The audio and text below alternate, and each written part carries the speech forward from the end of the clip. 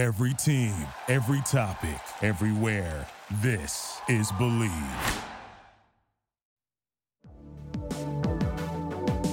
All right, everybody, welcome to episode 13 of the Film Detectives podcast. And I think it's very fitting that episode 13, we have some horror introduced to the show, not just horror, a slasher. Yes. A very new slasher film, actually, from writer-director Jacob Johnson at Dreamcatcher. It's his first feature film directorial debut, and it's out now. You can see it, honestly, right now. If you want to watch it while you're watching the podcast, listening to the podcast, you can do that. But it is out now on Amazon Prime. Go check it out. Jacob Johnson, welcome to the show. Welcome, man. So good to be here, guys. Yes, likewise. Good to have you on the show. Yeah. So first off, Jacob, how did you get your start in writing and directing? I've always kind of loved storytelling, and it's probably a really cliche thing to say, but I guess since I was a kid, it's a good example. When like in second grade, like recess, instead of like playing games or like whatever, I would try to like orchestrate scenes, and they were specific for movies that had come out. And I would just be trying to like spin off a sequel that I would make up with no real plot. Yep. But I do remember distinctly Titanic. I was going to make Titanic 2, and it was going to be about the sister ship, which was actually a real thing. Yeah. That also sank. And so, you know, some of my classmates and I would be like hanging off the slide, like we'd be hanging off the boat. And it would just be kind of the same scenes over and over and over again. Excellent. We're like, okay, the boat's sinking, so everybody hold on for dear life. And then there was like when video games kind of came into the zeitgeist. I remember there was one called Time Commando that was like this horrible polygonal 3D game where like the guy had no fingers. Yep. That was going to be a movie. My third grade self thought I could make a time travel film. Of course. I had no camera. I had no nothing. But there was just like, this rallying cry of like, hey, let's go rehearse. But yeah, so it was kind of that. And then as I got older, it was like the ability to be able to write short stories and short form content and kind of understanding more about what film and TV and writing in general is. But, you know, I think that love for creating worlds was kind of baked into me as a child, and just something I really wanted to pursue since I was a wee little lad. A wee lad. A wee lad. So was horror and thriller, was that something you thought you would gravitate towards? Was that ever on your radar at the time, or? Absolutely not. I was terrified of horror movies. Like terrified. I remember in the fourth grade I saw The Shining. Which honestly Classic. I didn't understand anyway, because I'm a fourth grader and I don't know what the complex, you know, emotional roller coaster that movie is. But I was like half watching it because my parents were watching it with my brother in like the living room, and I was kind of like in the kitchen, but also watching the movie and sneaking like a look type of thing. Yeah, I was like the little peek. I did that with Terminator. So because my folks were like, you're not watching any PG-13 movies until you're 13. Basically, yeah. So. Yeah, same. It's probably for good reason. I didn't understand, but I was terrified, and I just like that. I had no real interest in it until I got to like high school, and I don't really know what the turn was, but I started to find that horror movies were just a real great place for escapism, and also a good place for social messaging, and so like really bold themes like.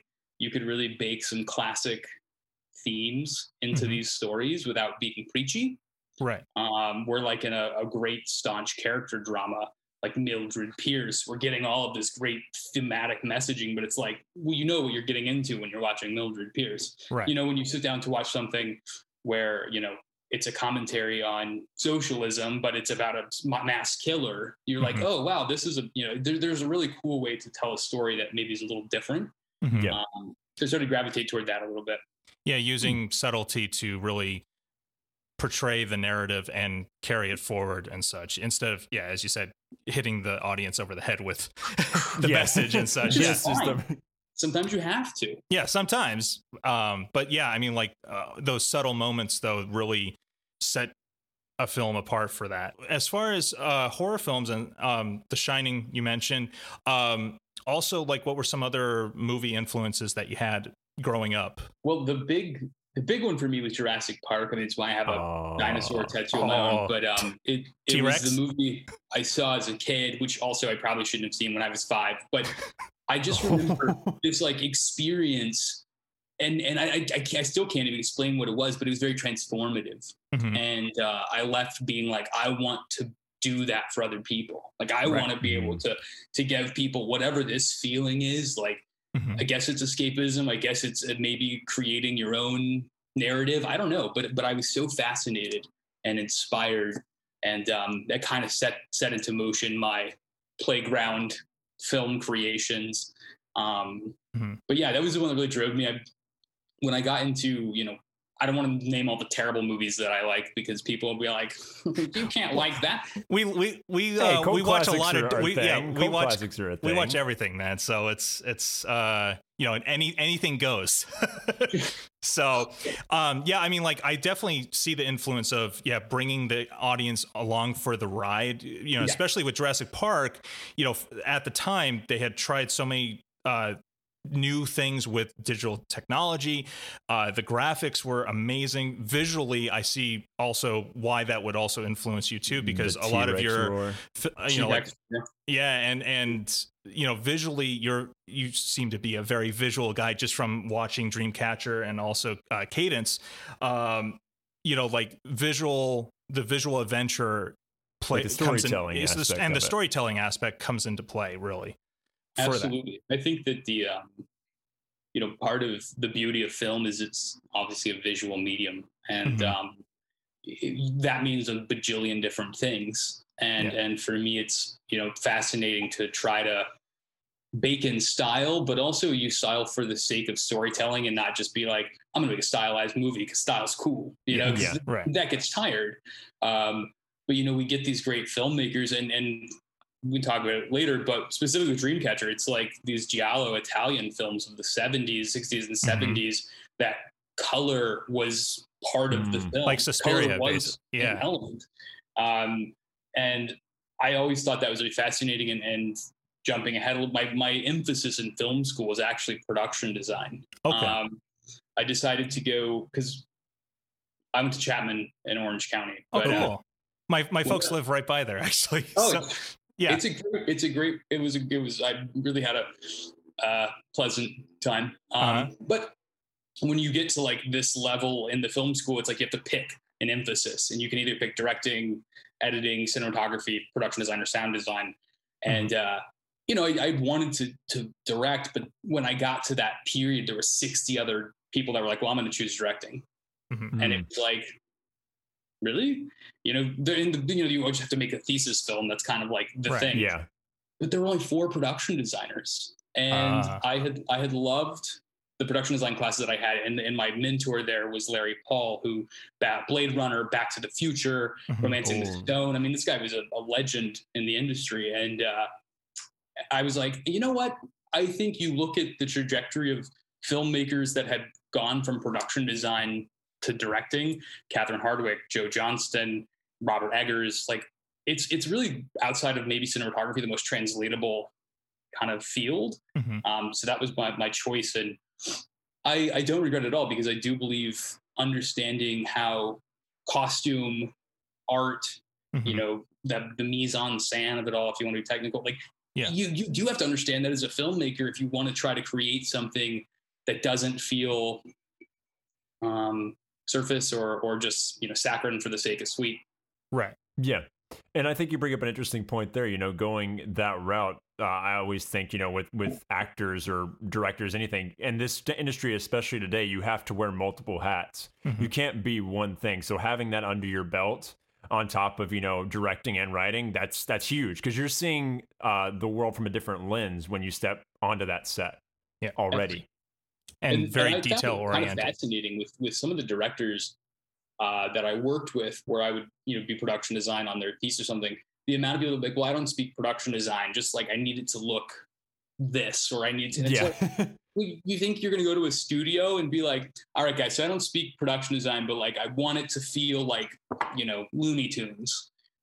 If you don't learn that skill to communicate with your crew, no one's going to take you seriously as a filmmaker. You know? Right. Yeah. You want to You speak don't the have- same language, the film language, especially. Yeah. And you don't have to be a master at it. So I was wondering also, what kind of got you on to coming, like when you were focusing on production design, what got you into kind of the Marvel scene, and how'd you get that gig as a visual development producer? And what does a visual development That's producer the question do? everyone always Yeah. asks. Yeah, exactly.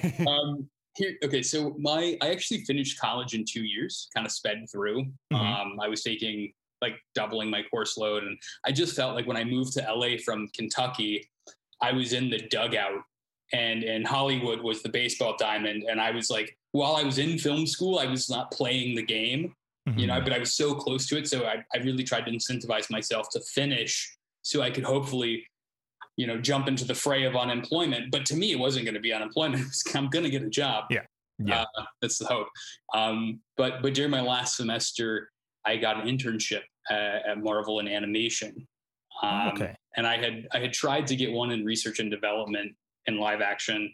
And back then the studio, so this was 2009, 2010, 2009. Yeah. So there was Iron Man, and Iron Man 2 was in post. So it was like, right. It was not the studio we know it as. Right.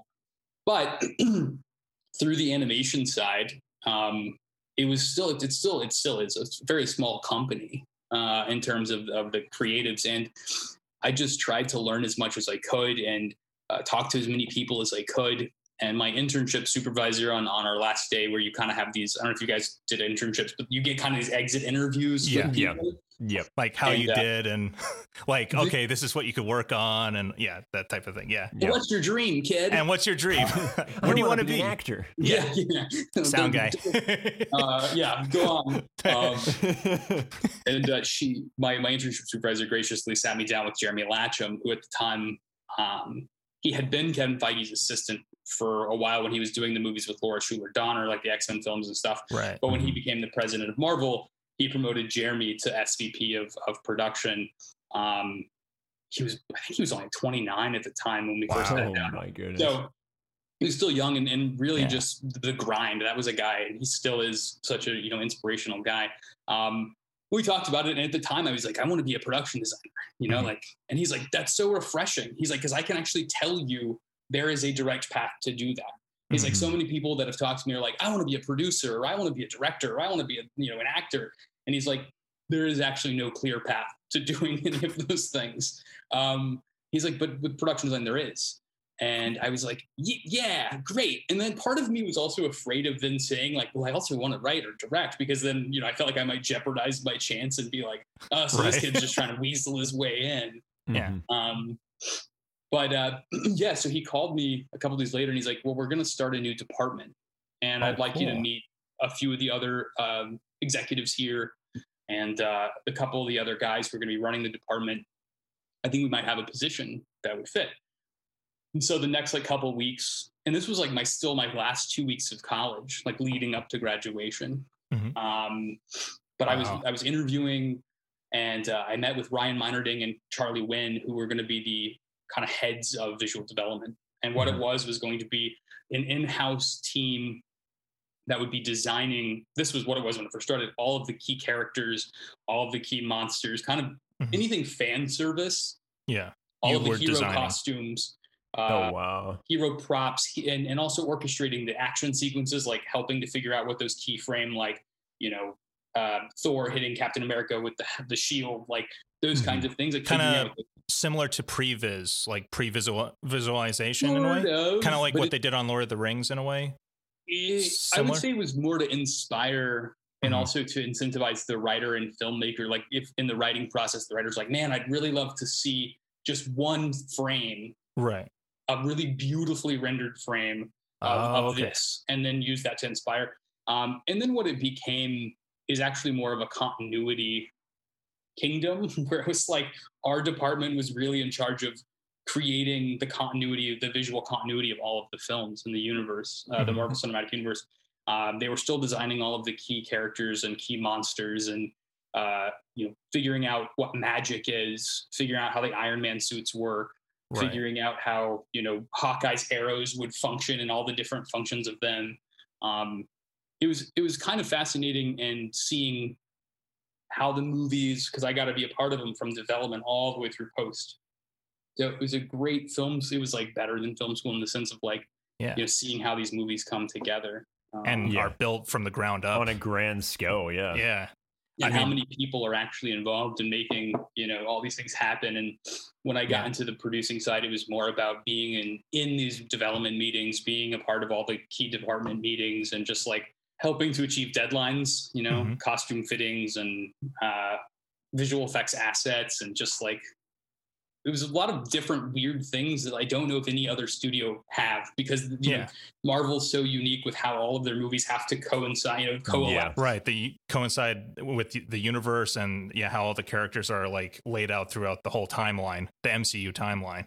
Absolutely. And how those things evolve. Like Captain America can't use the same techniques that he did in the first film in this film. And like, how are we going to, evolve?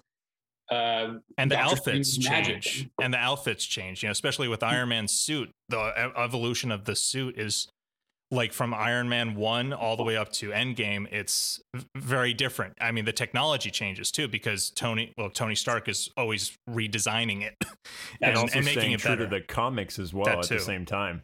Yeah, it is. It's a lot of that fan service too, where it's like, I got to work. I was not doing any of the art personally, but working with some of these artists and 3D modeler, like the artistry is incredible. And it really, like what I saw with the Marvel films is everything began with that. Like whether it's a single image, whether it's, when we're going out to talent, let's say they wanted to go to, I don't know, Amanda Seyfried for Gamora. The guys would like paint Amanda Seyfried as Gamora. So during that meeting, it would be like, so this is what it could look like. Isn't this cool? And, and those actors like sometimes would say yes, based on how cool they could look as that character. Right. So it was kind of interesting to see, the people who said no, even though you're like, I would have been like, yes. Oh yeah. Right. Marvel. Yes, please. Arnold Schwarzenegger as Iron Man. Yeah. So do you have a favorite moment from working with the Marvel Universe, or like a favorite thing you get to work on? Doesn't even have to be like a film specific. Could just be a moment from somewhere in time. There's a couple moments that stand out, and the first one is actually very beginning of my journey there, which was when we were doing Thor. We were shooting it in Manhattan Beach at the Raleigh Studios. That's where Marvel used to be when I first started. And I just remember the first day walking onto the set of Asgard into the throne room, and it was like 90-foot walls, like, and the set, the size of an entire sound stage, and just standing in the center of this room, and there's like this, the Odin's throne is sitting, and it's just like, you are that me when I was watching Jurassic Park was happening in real life as I was standing in a room, and it was like all of a sudden you're not in California anymore, you're there in Asgard. Wow. And it was just this moment of just like, you felt small because it was so beautifully constructed. And secondarily, when we were doing Winter Soldier, we're also shooting in Manhattan Beach. I remember walking into the SHIELD headquarters and feeling the same way, like walking down the hallways, going into Nick Fury's office with all these glass windows, walking into the elevator where there's the elevator, like just moments like that where you just feel like you're not even yourself, and it's out of body experience. It's like your inner kid comes back, basically. Yeah, exactly. There's just like this giddiness of like all of this hard work that you're putting in, all these long hours. It's just seeing it all kind of come together, and seeing the artistry of so many talented people make something bigger than one person is such a cool thing about this industry.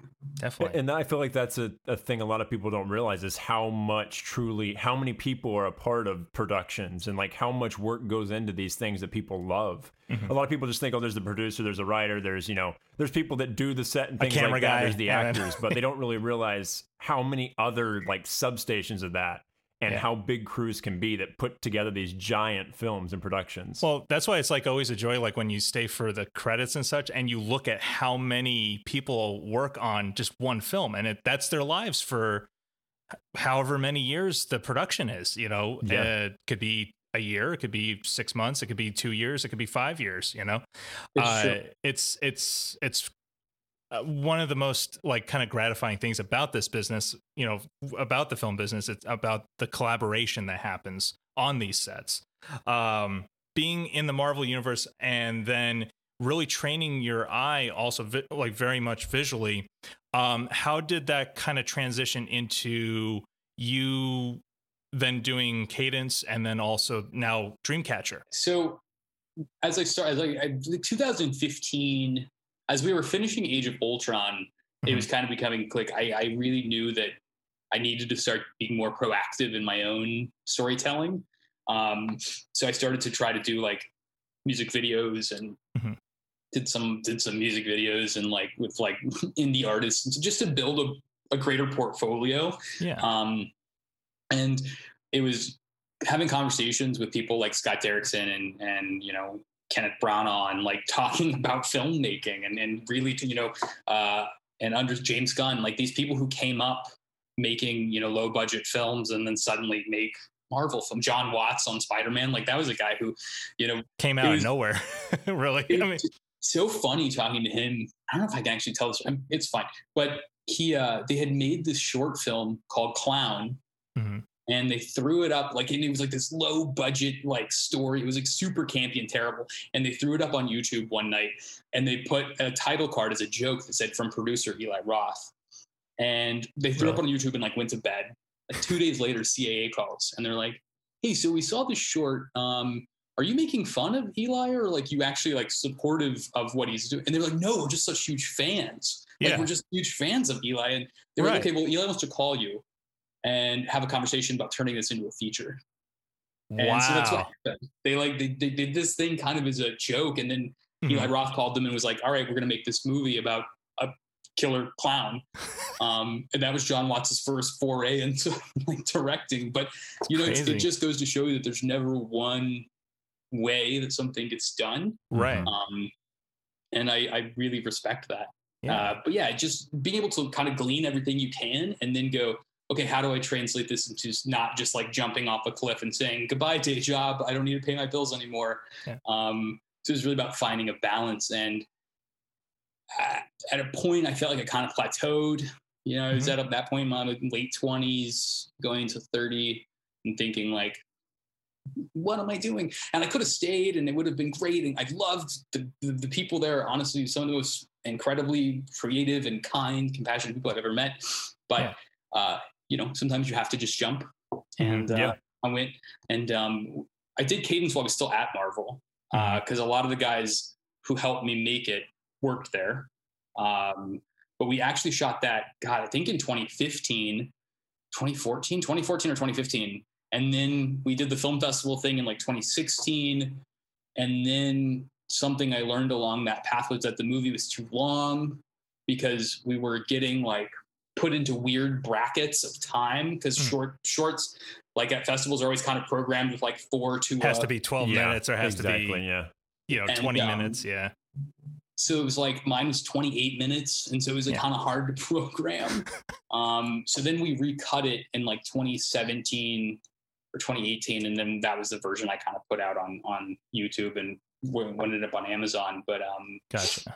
It was one of those learning experiences where like, don't make a 28-minute short. That's true. Because it goes into that no man's land type of thing. Yeah. Like, is it this? Is it that? I was told the exact same thing. That brings up an interesting point.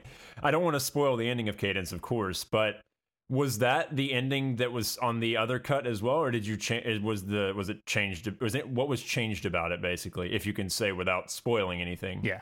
It was, I just shortened. No, the ending was still the same. Because the whole conceit, because I used to commute when I first started at Marvel, I was driving from Manhattan Beach to Newport every day. It was like 72 miles or something. So it was like 2 hours, like an hour there and an hour back. So I had a lot of time in the car. And I had this like thought, and I was like, well, what if I made a story about somebody who gets a voodoo doll and uses it on the wrong thing? That was kind of just like the inception of just like, what if somebody actually gets something that's so powerful, doesn't understand the scope of the power and then uses it on the wrong thing. Right. And that kind of evolved into what the story was, but that was kind of the inception of it. But when we were re-editing it, it was just taking out certain things that honestly were probably self-indulgent in certain ways, or just like certain shots that lingered too long, or like trying to build atmospheric dread, or what, like things that, that may have worked in my head in 2016 that in you could cutting tighten it, I was like, meh. Yeah, you could tighten and make it, flow a little better or whatnot. And I think also that kind of was your the birth of kind of like your interest into like the supernatural and such. And I can see where you pull a lot of influences from in Dreamcatcher, like which can kind of and also carried over into Dreamcatcher.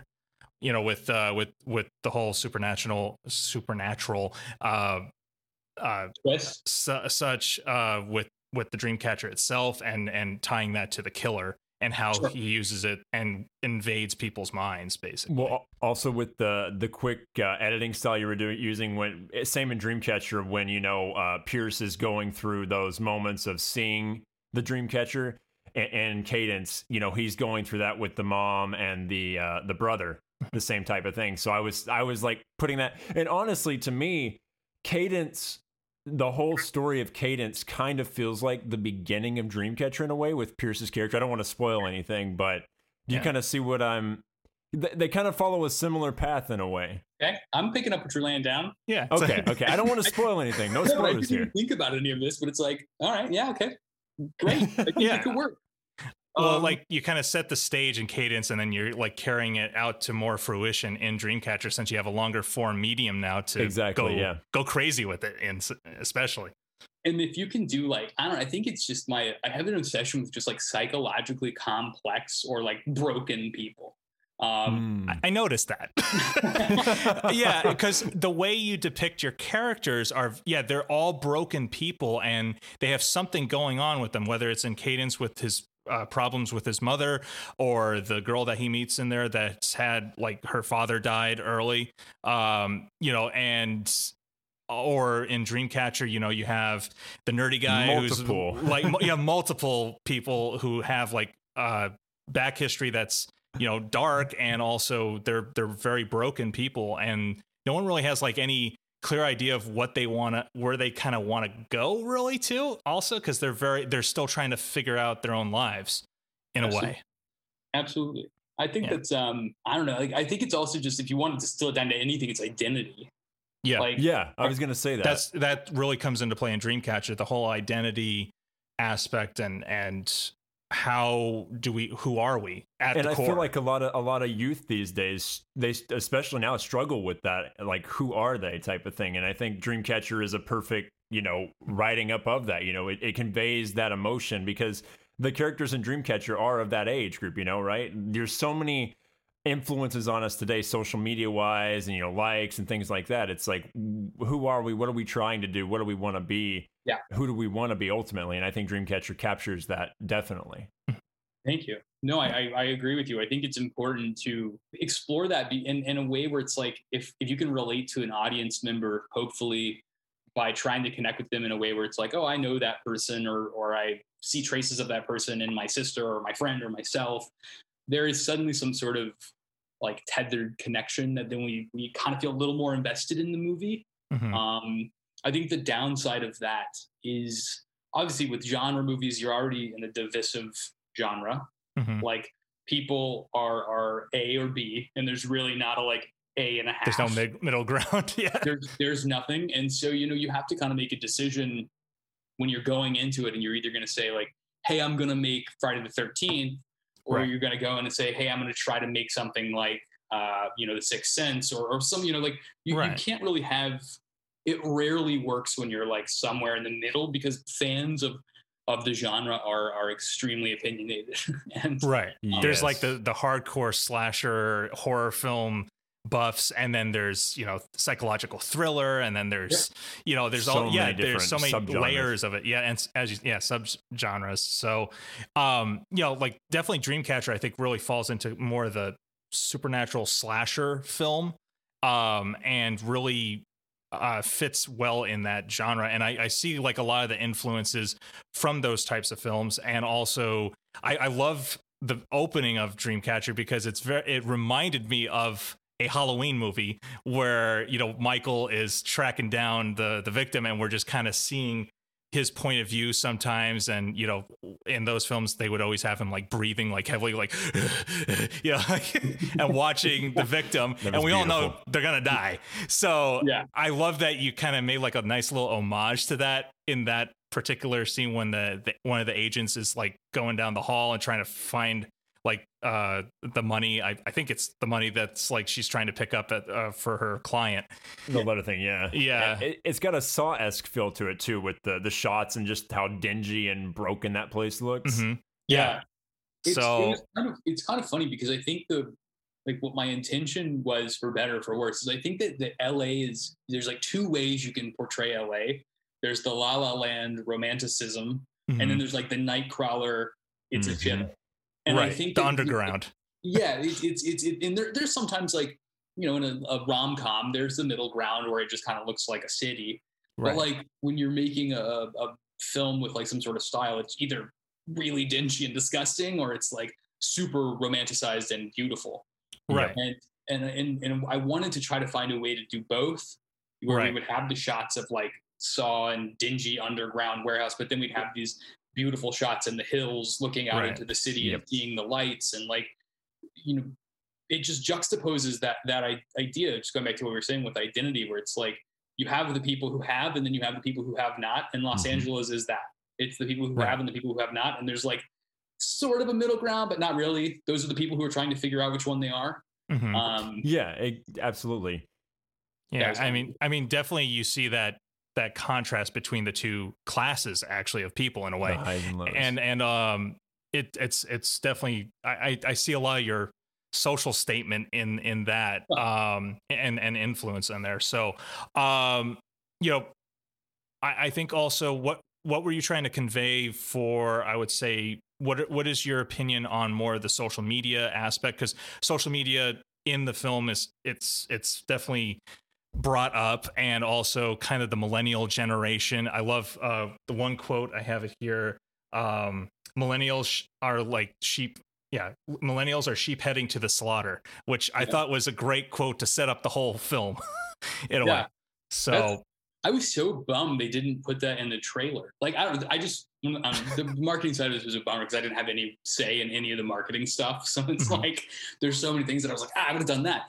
But with the social media side of it, I thought it was important to integrate in a way, but also not make the movie about Instagram or about, because I feel like then suddenly you dated the film in a way where it's like, if in 15 years we're not talking about Instagram as much, then it suddenly is like, it's every joke or everything is referential to that. Right. It's like you're kind of stuck.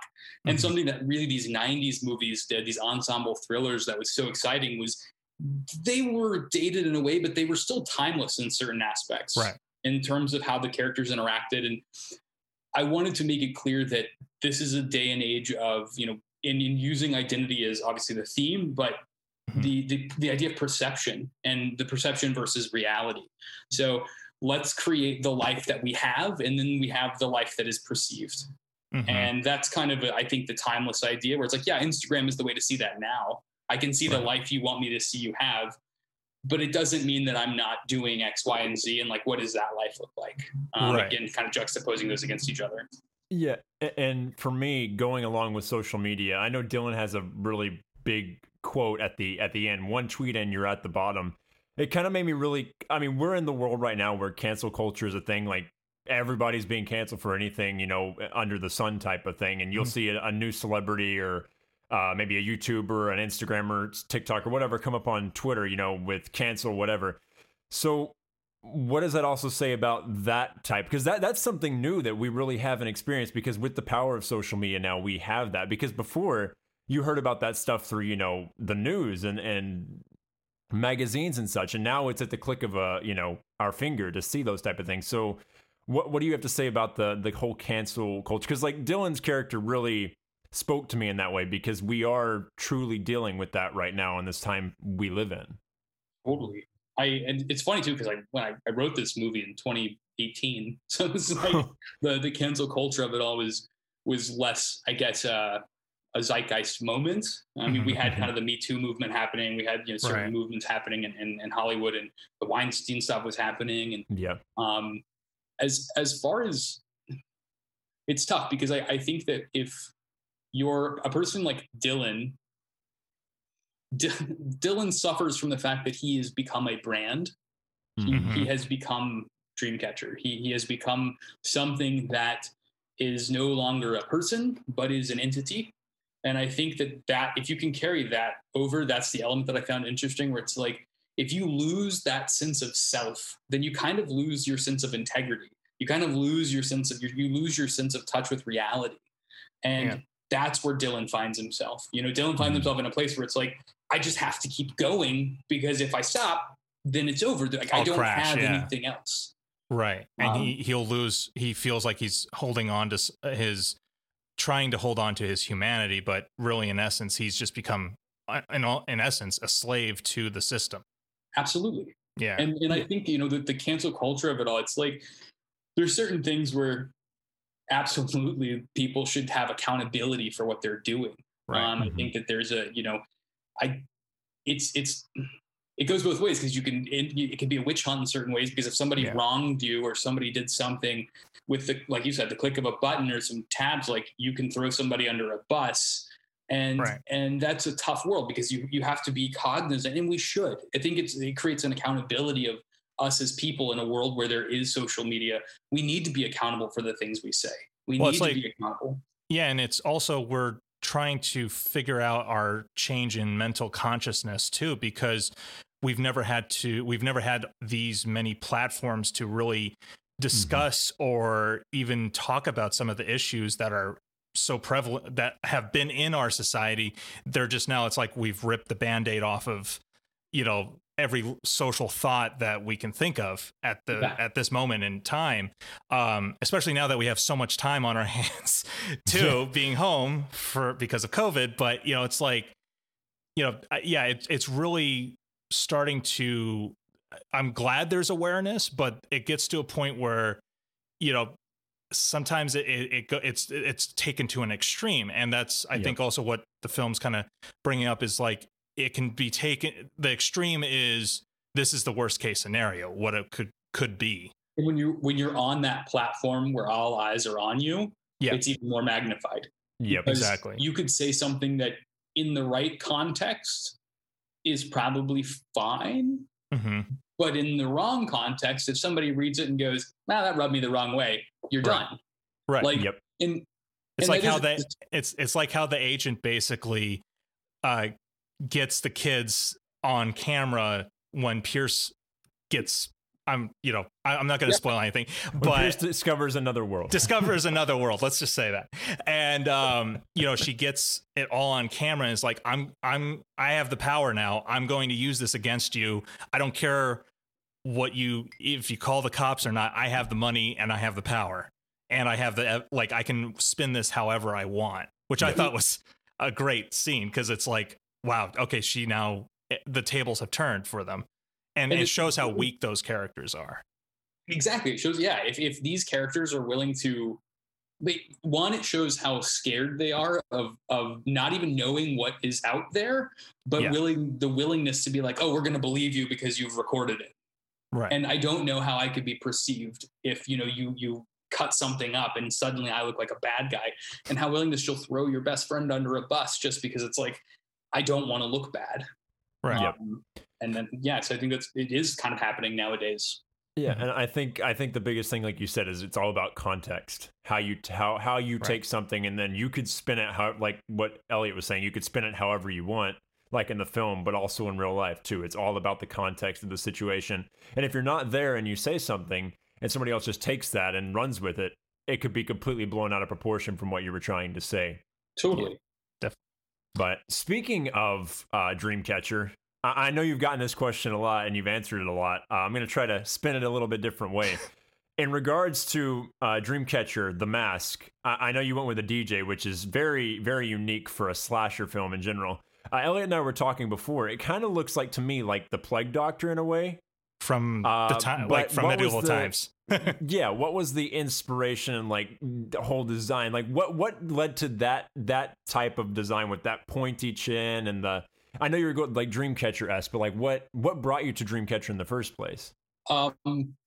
It's two things. The first one was when I was brought on to do this movie. There was actually no script or anything, but I knew the producers, and they were like, "Hey, we have some money. We want to make a love letter to the '90s.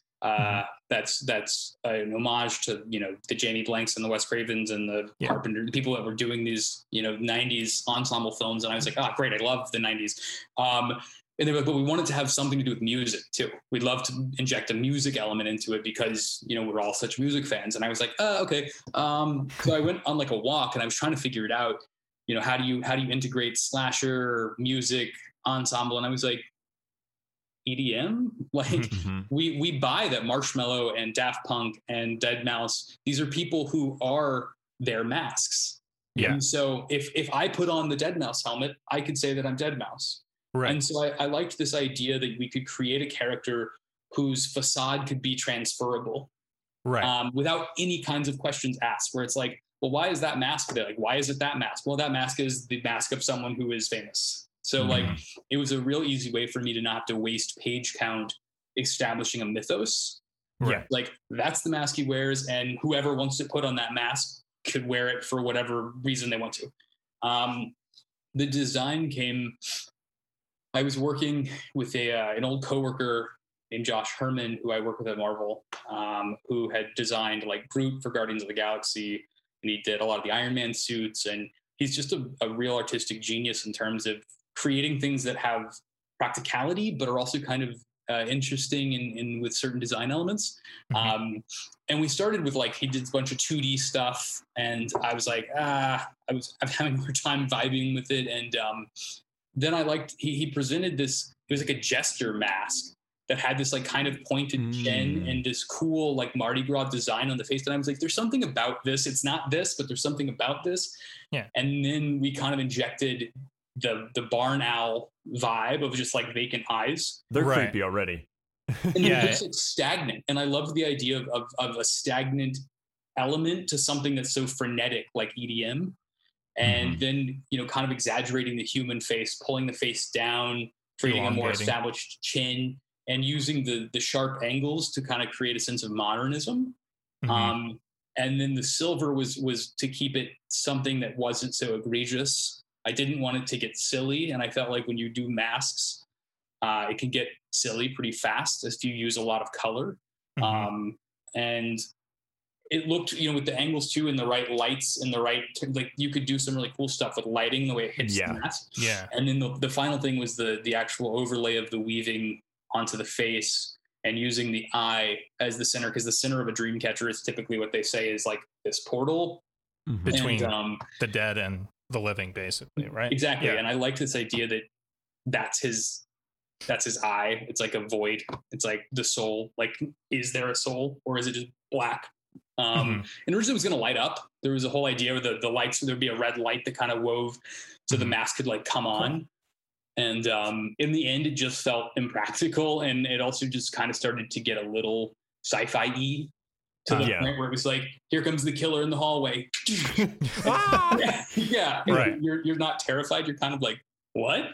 Well, I think going without the lights was a great idea, because the DJs you mentioned, Marshmello, a white helmet, very bright, Deadmau5, the words scrolling across. Even with Daft Punk, the late Daft Punk, the gold helmets, and they had words scrolling across. And you went like the opposite of that. EDM's very flashy and bright and loud, and you went very mute and just kind of like very a matte dark finish and sinister in a way, but still in that form, just in a different way, which I thought was really cool. And if you guys have ever seen there was a little bit of an homage to an old Brian De Palma movie called Phantom of the Paradise. And if you haven't seen it, I would check it out. There's a small like to them, which is also it's a movie that deals with Faust and a movie that deals with music, and it's got a really kind of dated but interesting looking design for one of the masks. So, gotcha. Interesting. So, do you actually like EDM? That's something I had to ask. this is an autobiography, guys. I don't know how to tell you. I was waiting for this part of the interview to tell you that this is all based on a true story. Okay. Oh, Yeah. so Gotcha. you're Dreamcatcher. Oh, good to Oh, know, you good to are know. Dreamcatcher. Ah, And he gotcha. just pulls out the mask. Puts Yeah. on. Ready to rage? Some medium, yes. I think Okay. I think there's some. I love the. Yeah, it's great music to write to because it's just kind of like you can play it in the background. You can hype yourself up. The thing that I loved about it when I was writing the film was there's like a heartbeat to it. There's like a Right. melodic, like that. It's like a writing. It is a movie in itself. There's the Mhm. ups and the downs and the drops and the like. It is kind of evocative of the film itself. But yeah, I wouldn't say that I'm like die hard, but I like it. That aspect of using the heartbeat as kind of like the pulse for the film, that really is well conveyed, and also, really kind of lends itself to also kind of the internal realm that you're trying to portray on screen too, because when Pierce goes into her hallucination, it's it's very internalized, and we see you use a lot of montage editing in that, and which harkens back to Cadence, which I thought was really cool how you made that parallel there. And yeah, really, the music becomes almost a character in itself in a certain way too, because it's part of this kind of corporeal realm between the dream world and the living world in a way. And I think you're kind of using it almost like they're stuck in purgatory. Sure. Yeah. Yeah. I like that. Yeah. That's how I kind of like, because that's the multi-layeredness of it. And I think that was really well done. So Thank you. yeah. Thank you. You're very welcome. Well, one thing I want to talk about Yeah. is Why this I know you had some. go slow? What's up? Was the influences that were on Dreamcatcher? I know that the lighting is very reminiscent of In the Mood for Love for sure. Yeah, So what other influences? I'm sure that was one of the influences, right? absolutely. Yeah. So what other influences were kind of hidden in Dreamcatcher, or were brought Dreamcatcher to be what it is? Definitely Neon Demon. There's just a really interesting way that Los Angeles was portrayed in that film, and the lighting, like it's so. I mean, like all of his films are kind of lit that way, like Drive and Only God Forgives, and like they're all kind of that. But I thought that film in particular, it lended itself to the actual narrative in a cool way. Tenebrae and Suspiria, which were both Giallo films back in the 70s. They just also high color, high contrast, and Seven. A big Fincher fan, and when I was talking to Matt Plaxco, our DP, like early on, it was kind of like, I want to use sodium vapor light in the settings, like when we can. Obviously when you're in a club, you can't really use sodium vapor. So it's like, how can we do that with like neighborhood shots, or like sitting in a room? Can we use practical lamps that kind of have a cool sodium vapor vibe? But gives a specific type of lighting aspect to the look of the film. Totally. Yeah. And so you don't have to just have, I think the thing with neons and bright colors, which are really, it can get exhausting, and if you overuse it, oversaturate, for lack of better terms, like I think the audience gets desensitized and it loses its effectiveness. Right. And so it was kind of like, let's use the first act as a way where it's like, let's have some cool, interesting lighting setups, but like, let's not really inject the colors and everything until they're at the club. And then let's combine those visual elements of the kind of sodium vapor and the high contrast colors, and put those in the third act. So it was like visual style, and then combining them both at the end to kind of tie the whole film together visually. Yeah, I noticed the contrast start to change throughout as we start to learn more about who the killer might be and everything, because it's kind of also adding to the figuring out the, like, bringing everything more into the clear in a way. Sure. Visually. Yeah. And I guess the last one would be Scream. In terms of the writing, I tried to frame the structure. I think what Kevin Williamson did with that script that's so brilliant is he kind of defied a lot of the like screenwriting rules in terms of setup. Like He has a really long first act, Mhm. and then he has like a pretty short second act, and then he's got a long third act. Right. And I think that the issue, some people think that the second act of this film drags, but to me, it's like that's such part of the third act. And to me, the second act is actually very short. Right. And the first act is pretty long. You know, the first act is probably 40 minutes long, and then the second act is probably only like 15 minutes, and then the third act is the last hour or whatever. But I tried to try to follow that because I loved the way that movie feels, because you have somebody die in like the first 5-10 minutes, but then nobody dies until like 45 That's minutes. true. Yeah, that is very true. There is a long period of time where it's not just about who's going to be next on the chopping block, but like taking the time to get to know who these people are. And Building then in the the last like characters. hour, you start killing them Knocking off. them off. But it's like, you don't have, it's not like we do a cutaway to a gas station to watch somebody get gutted just because it's like, I got to get to another death scene. Yeah, I mean, you gotta have development for your characters, and also that whole time you're building that suspense factor, which I think is the most important thing in horror, is that suspense, because ultimately that's what gets people on the edge of their seat, and then the payoff, whatever that may be, but that's what's keeping you going through the whole film, is that suspense factor. When's the next thing gonna pop out? When's someone gonna die? That type of thing. Right. Absolutely.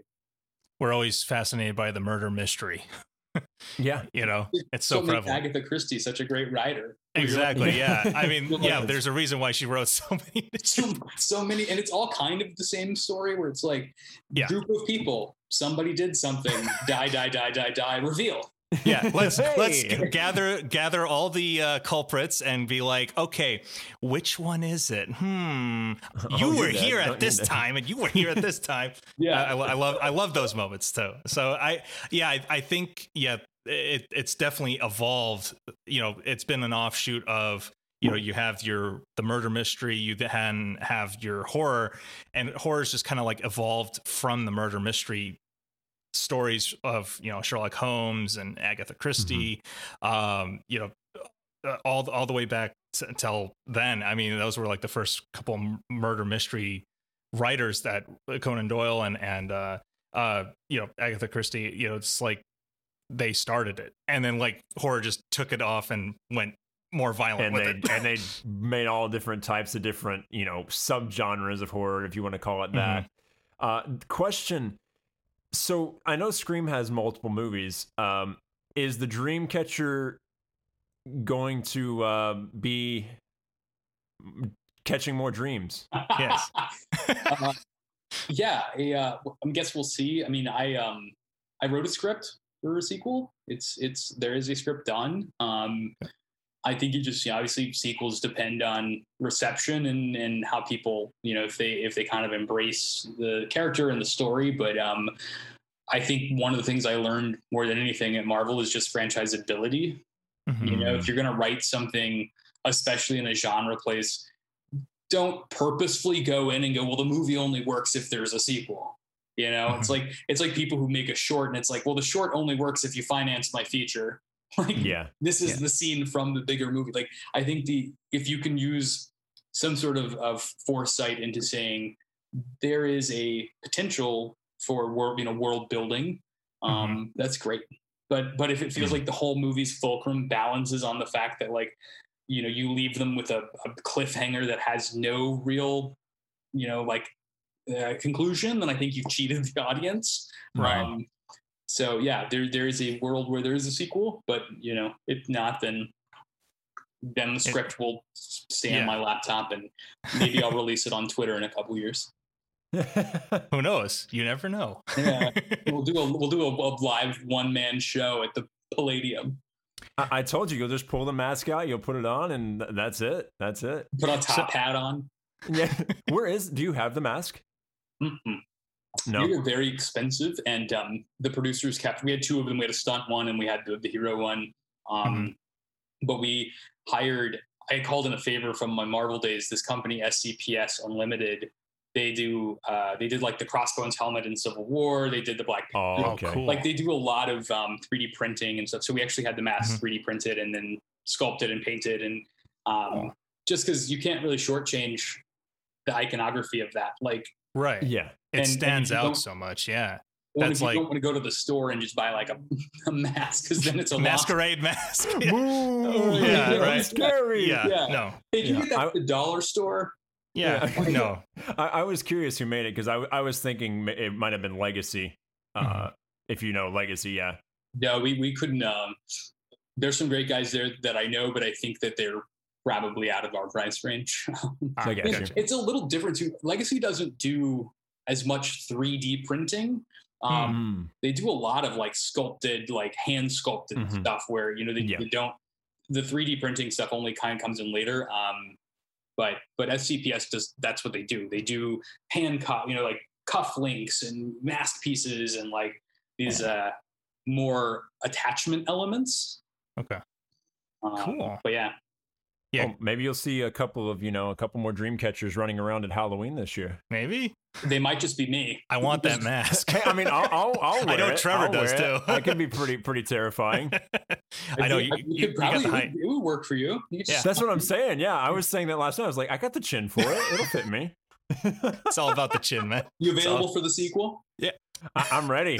I'm a little tall. I might be a little bit too tall, but They might know who the killer is right away. yeah. Wait, this is foreshadowing, guys. This is foreshadowing. Yeah.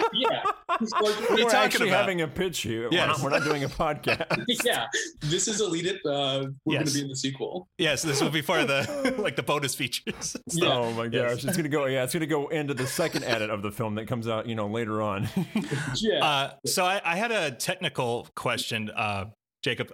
So what kind of cameras did you guys use on Dreamcatcher, and what was kind of like your workflow from pre-production, post-production, or pre-production, production, and post-production? Well, we shot on the Alexa, the full body Alexa, which is a very large camera. Okay.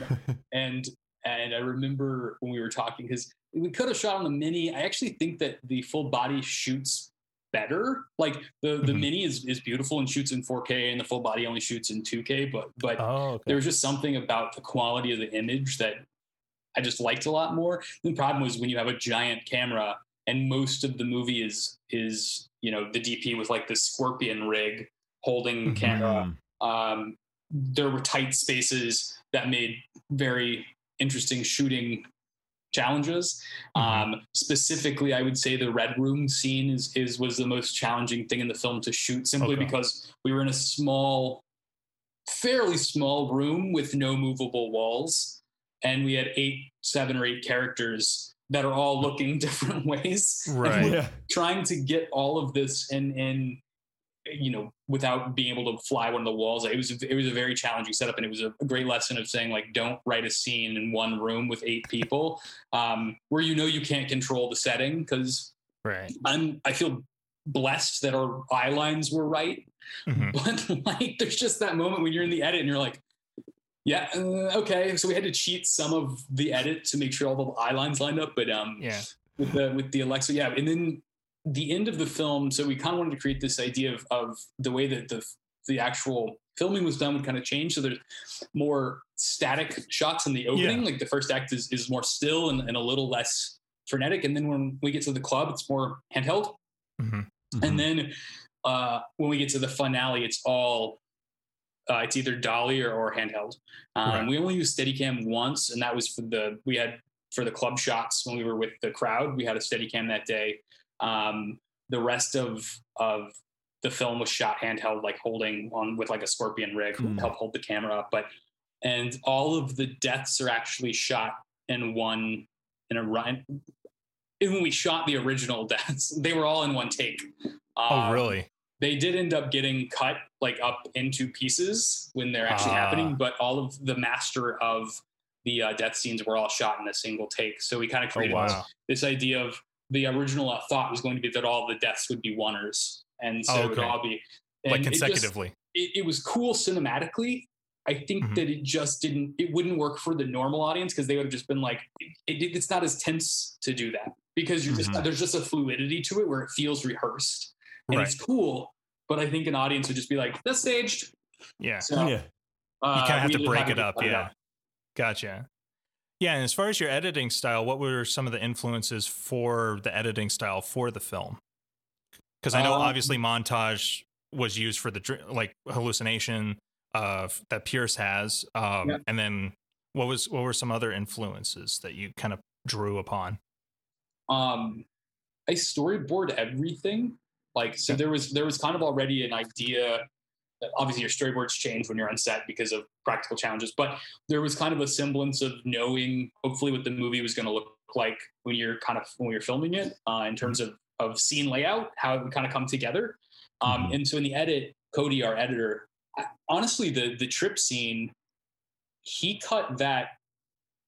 In the script, it was actually written a certain way. It had the colors, it had all of this stuff baked into the actual script.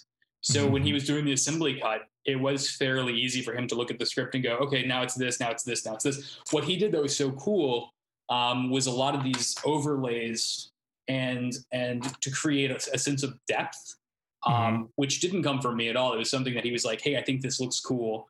And it bleeds all of these things together in a way where it feels like moving art. And I was like, I love this. And so we just experimented with that a little bit more in terms of his original version was more sequitur. It kind of felt a little more like moving and moving and moving. And then we're here. And like, I just was like, if we're going to go weird, like, let's just go weird. And, let's cut in and out of all of these things. And like, that to me is Pierce's identity crisis. And that's what it is like to have these moments, to have these blips of uncertainty where it's like your logic and your insecurities and all these things are bleeding together in a way that it might not quite make sense, but it's like trying to get in somebody's head that's like oatmeal, right? And you're reliving certain moments over, or certain feelings over and over, and hearing the phrases that I think we as people, like,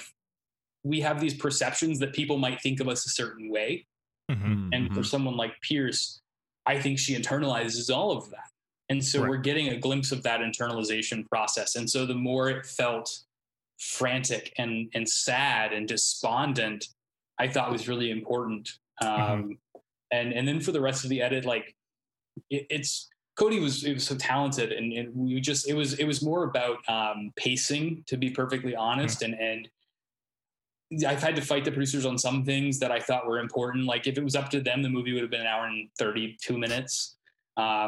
But I did fight them back on a couple scenes. Like, the original cut was 2 hours and 8 minutes. Like, that was the first cut. So we cut an additional like 28 minutes, I think, off that, because it's an hour and 41. But I don't know. It's you have to eventually learn. We screened it for a few different people, and one of them was this producer named Mark Johnson. And Mark Johnson has done the Chronicles of Narnia movies. He did Rain Man. He did Breaking Bad. He just did the little things for HBO. Like, this guy is like 78 and a genius. Like, he's so smart and has been in the business for so long. And he watched one of the longer cuts, and he was like, this is a good movie that could be a better movie. And he was like, I think you need to do this. I think you need to cut this. And it was just like all of these things that I was like, that he's right. If I know they'll be missing, but the audience members won't. And he was like, the thing about genre is like, when you're balancing these tone elements of like satire and tension, he's like, you're running into this issue where sometimes you're breaking your tension with a joke. And he's like, I would cut those moments when you can. So the pacing feels like more fluid. So there was a great learning curve in terms of just like things working on the page and feeling like they're, oh yeah, this would make sense. And when you're watching it, you're like, I think it makes sense. But then when somebody's like, yeah, but if I cut it out, the movie still works and we don't need to worry about this. So there was some of that too. Cool. Yeah, that's definitely true. When you're looking back over your own work, we're our own like worst critics in a way, right? But we have to realize that ultimately when the art gets out there, if you cut something and you don't say anything about it, no one's ever going to know about it. Only you. Yeah. Or if you screw up on stage, for example, or a line, no one's going to know but you. Just keep going. The audience never is let in on that unless you let them know that you screwed up or something. Yeah. We have those, I messed up. Darn. Take it back to one. Back to one, guys. Back to one. Just a live show. Cut. Can we go again? Well, Jacob, we really appreciate you giving your time today. Before we let you go, what do you have coming up that you can share that's not too secret? nothing. I can't. There's a couple things that could be potentially very exciting. I'm aiming. It looks like I'll be shooting another film in the fall. That is not horror. Cool. But so I'm kind of excited about that because I do love the ability to kind of play chameleon in the filmmaking world. But it's a story I think is going to be really cool. It's kind of Perks of Being a Wallflower meets Die Hard. Sweet. And a Interesting combo. Two of my favorite movies. It's like an action movie told through the lens of a coming of age story. So we'll say that, and then a couple writing things that could be also very cool, but reluctant to say much because NDA. But yeah, exactly. Yep. That's why I said secret. Yes. I had a question for you guys. Like, I would be curious to know, and after this conversation, like, what movies inspire you guys? Like, what do you guys get excited about? You want to go first, Trevor? No, Elliot. You take it away. Well, I would say definitely Akira Kurosawa films. Dream, Seven Samurai. We also did an episode on Yasujiro Ozu. Ozu really influences me. The thing is, like, a lot of I pay attention to a lot of world directors from around the world. So I would say, like Blade Runner was a huge influence too. Visually, music wise, since I'm a sound guy, I'm tuned into more of the music and the sound for films too. So definitely, Blade Runner, Lord of the Rings, Citizen Kane. Any of Frank Capra's films. It's a Wonderful Life. You Can't Take It With You. What else? Mr. Deeds goes, and Mr. Smith Goes to Washington. Jimmy Stewart really, like, I loved watching every Christmas It's a Wonderful Life. So yeah, it's been that's kind of my influences where I kind of I love it. And of course action films, of course. Schwarzenegger, Stallone. Mine's gonna be a little bit shorter. For me, I mean, probably my favorite film of all time, and I know it's like not a film that is probably Back to the Future. I draw so much like, That's a classic. Yeah. I mean, it's a classic in a way. I don't know. For me, I love the horror genre. Like, if I ever like wrote or directed anything, I've always wanted to do like psychological horrors, because I've always been interested in that. But I've also been interested in, like, Friday the 13th, the original, and Scream, the original, and things. So like when I watched this film, I was like, I could see myself being that killer, right? Like those are the type of things that I would enjoy doing. Kind of like, it's a little twisted in a way, but I've always found it interesting because, like, the killer to me is always, they're the killer, they're going to take people out. But also there's so much more you could build onto that character that the audience may never know about that could influence your performance in a way. Besides just being, I'm going to kill all these people because reasons type of thing. There's a psychology. So definitely the horror genre. And I mean, Back to the Future is a huge influence. But I like older directors. Well, definitely like Star Wars, of course, right? Well, yeah, of course. Of course. What is it? I've forgotten. A lot of German cinema. Love German cinema. Yeah. I feel like that's kind of got the horror-esque feel to it too, with the the style they go for and the way it's very little bit creepy-ish in some turns in certain films and things. So I don't know. I've always really been interested in, like, the horror and that type of genre and the thriller genre. That's if I ever directed or produced or wrote something, I would want to do something in that vein. I've done a couple films myself here and there that I've created, but never stepped into that genre because I want to do something kind of like you, right? I want to do something that reinvents what you're doing. Like, you did a slasher film, but you did it in a totally different way in today's time, and you added things that are relevant today that you didn't even know at the time when you wrote it that were going to be so important with social media and things like that, and you made it current with using a DJ and that type of setting. So I want to do something in that vein. It's just I don't know what yet. Yeah. Sure. We're still finding. Yeah. Yeah, I appreciate you for asking that. Yeah. They put me on the spot. I was like, I know. I think it's fascinating to get other people's perspectives on, that kind of stuff. Cause There's so much out there to watch, and it's just, we're in the day and age where we have access to, thank God we have Criterion Collection, thank God we have streaming services where they're now offering all these older films that we can have access to, because back in the day, you had to go to a theater, like maybe a limited amount of theaters that might show it once in a great while, like every 10 years or something. I mean, I'm still waiting for them to release, what was it, Napoleon? Abel Gantz's Napoleon. Okay. The only one who has a print of it is Francis Ford Coppola, and he will not release it. oh, So wine at his vineyard. yeah, he's just watching it It's like, and no, I won't preserving. release that anytime Yes. soon. Well, my mom actually got to see a live performance of that back in the 70s, I think, and it was a live orchestra to that picture. But after that, it was like a one-time thing, and then after that, they put it into the archives, and it hasn't been. It's very rare that you can find a print of that film, and for me, like when my film teacher in school, in college, literally had a VHS tape that was falling apart of that film, and we watched it, and it was like, even the few minutes that we saw of it, I was like, wow, this visually is just gorgeous. It's a work of art, literally. So just the way he framed, and he was a photographer, so it translated to film, which is, he had that eye for it. That's amazing. I'm going to write that down because I want to try to find it and see it. I think it might be on YouTube somewhere. Probably someone has uploaded. I mean, everything ends up on YouTube sure. at some point in time. But yeah, like Abel Gantz's Napoleon. I mean, the opening sequence is young Napoleon fighting, doing a play of a snowball fight with his friends, and they're just but it foreshadows his rise to being the emperor, rise to power, basically. And it's brilliantly done because it kind of follows him through his life. Sure. And I think the film's like 4 or 5 hours, the whole thing. But so we like only, a Zack Snyder movie.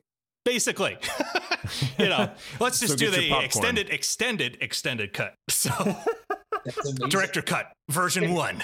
Yeah. Well, great. I'll make sure to put that in a 5-hour block of time. Yes. That's exactly. That would have been the perfect early quarantine film. It would have been the perfect early quarantine. I should have gotten you right at March last year. Darn it! I'm like, hey Jacob, get that one. Yeah. Well, Jacob, we really appreciate you being on. Definitely. Make sure to check out Jacob's newest film, Dreamcatcher. It's available on Amazon Prime. Anywhere else? It's on like everything: iTunes, Vudu, Fandango. Okay, sweet. And then. If you're listening internationally, the international dates will come out probably in the next couple weeks. Fantastic. Awesome.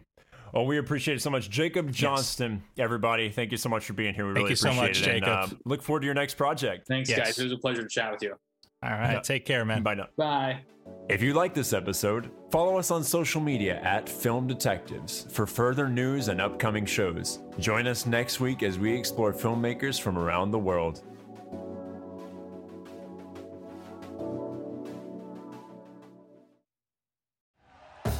Thank you for listening to Believe.